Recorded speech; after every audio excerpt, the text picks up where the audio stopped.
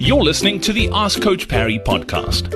If you'd like to join thousands of other runners from around the world who are getting direct access to Coach Parry, his science-backed training plans that work, and a community of runners to motivate you and hold you accountable, then head over to coachparry.com/ask.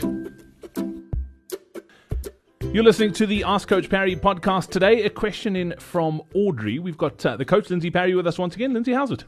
Very good. Thanks, Brad. How are you doing? Fantastic. Thanks. Audrey posted a fairly lengthy question in the forum. I'm not going to go through all of it because she gave a whole bunch of times.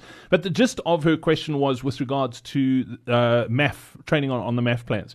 And she was asking, to keep your heart rate super low, is it better to run really slowly? She's saying she's a really slow runner. Is it better to run really slowly and keep that heart rate at whatever it is? Let's say it's 130, or a brisk walk at 130. What would be better for you? That really is a good question. I would say that in terms of the cardiovascular benefit, there isn't a difference. So just the pure physiological benefit, whatever you do to maintain that heart rate at that level should be exactly the same. So if you need to run at 134 as an example, whether you're jogging very, very slowly or whether you're walking quite hard, I think the physiological benefit will be the same. And if MAF works, then you will either start to run slightly faster and certainly have to walk harder and ultimately then end up in a run. Where there might be a difference is in the physical stress running through the muscles. And I honestly couldn't tell you which one is better for you.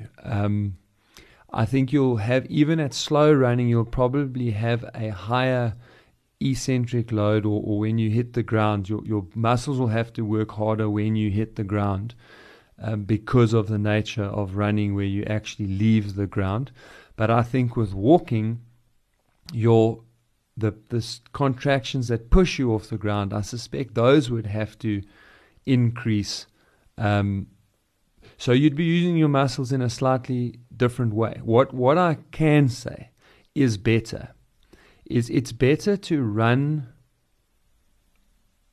or walk at the rate that keeps the constant heart rate than to run, for example, too fast and then have to walk to keep the heart rate down.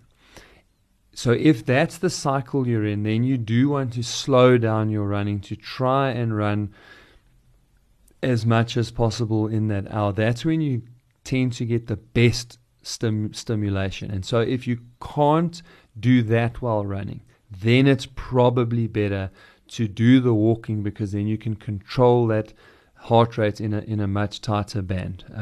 So that's a really cool question, and I think I'm going to go and do a little bit more reading up on where you'd get the best physical, not physiological benefit from running or walking to maintain heart rate. And obviously over time, the goal of the MAF is to speed up but at the same heart rate, essentially. I know I'm dumbing it down because, we're talking aerobic, but that's exactly what it is. So you might start out where it's a brisk walk, but after 6 weeks, 8 weeks, 12 weeks, you should be running more than you're walking at the same heart rate. Absolutely. So if the philosophy of MAF or heart rate-based training, full stop, is working, that is exactly the outcome that we are looking for, is to be more efficient, therefore be able to either run the same speed at a lower heart rate, or what we're really trying to do is run faster at the same heart rate. So yeah, you spot on. Even if you're walking, to keep that constant, you should progress to running, and that should happen in a 3 to 6 week period. And if it doesn't, we just need to change the methodology a little bit to help you along. Fantastic. Great question. Audrey, best of luck. And if you've got any follow-ups, feel free to pop them in the forum.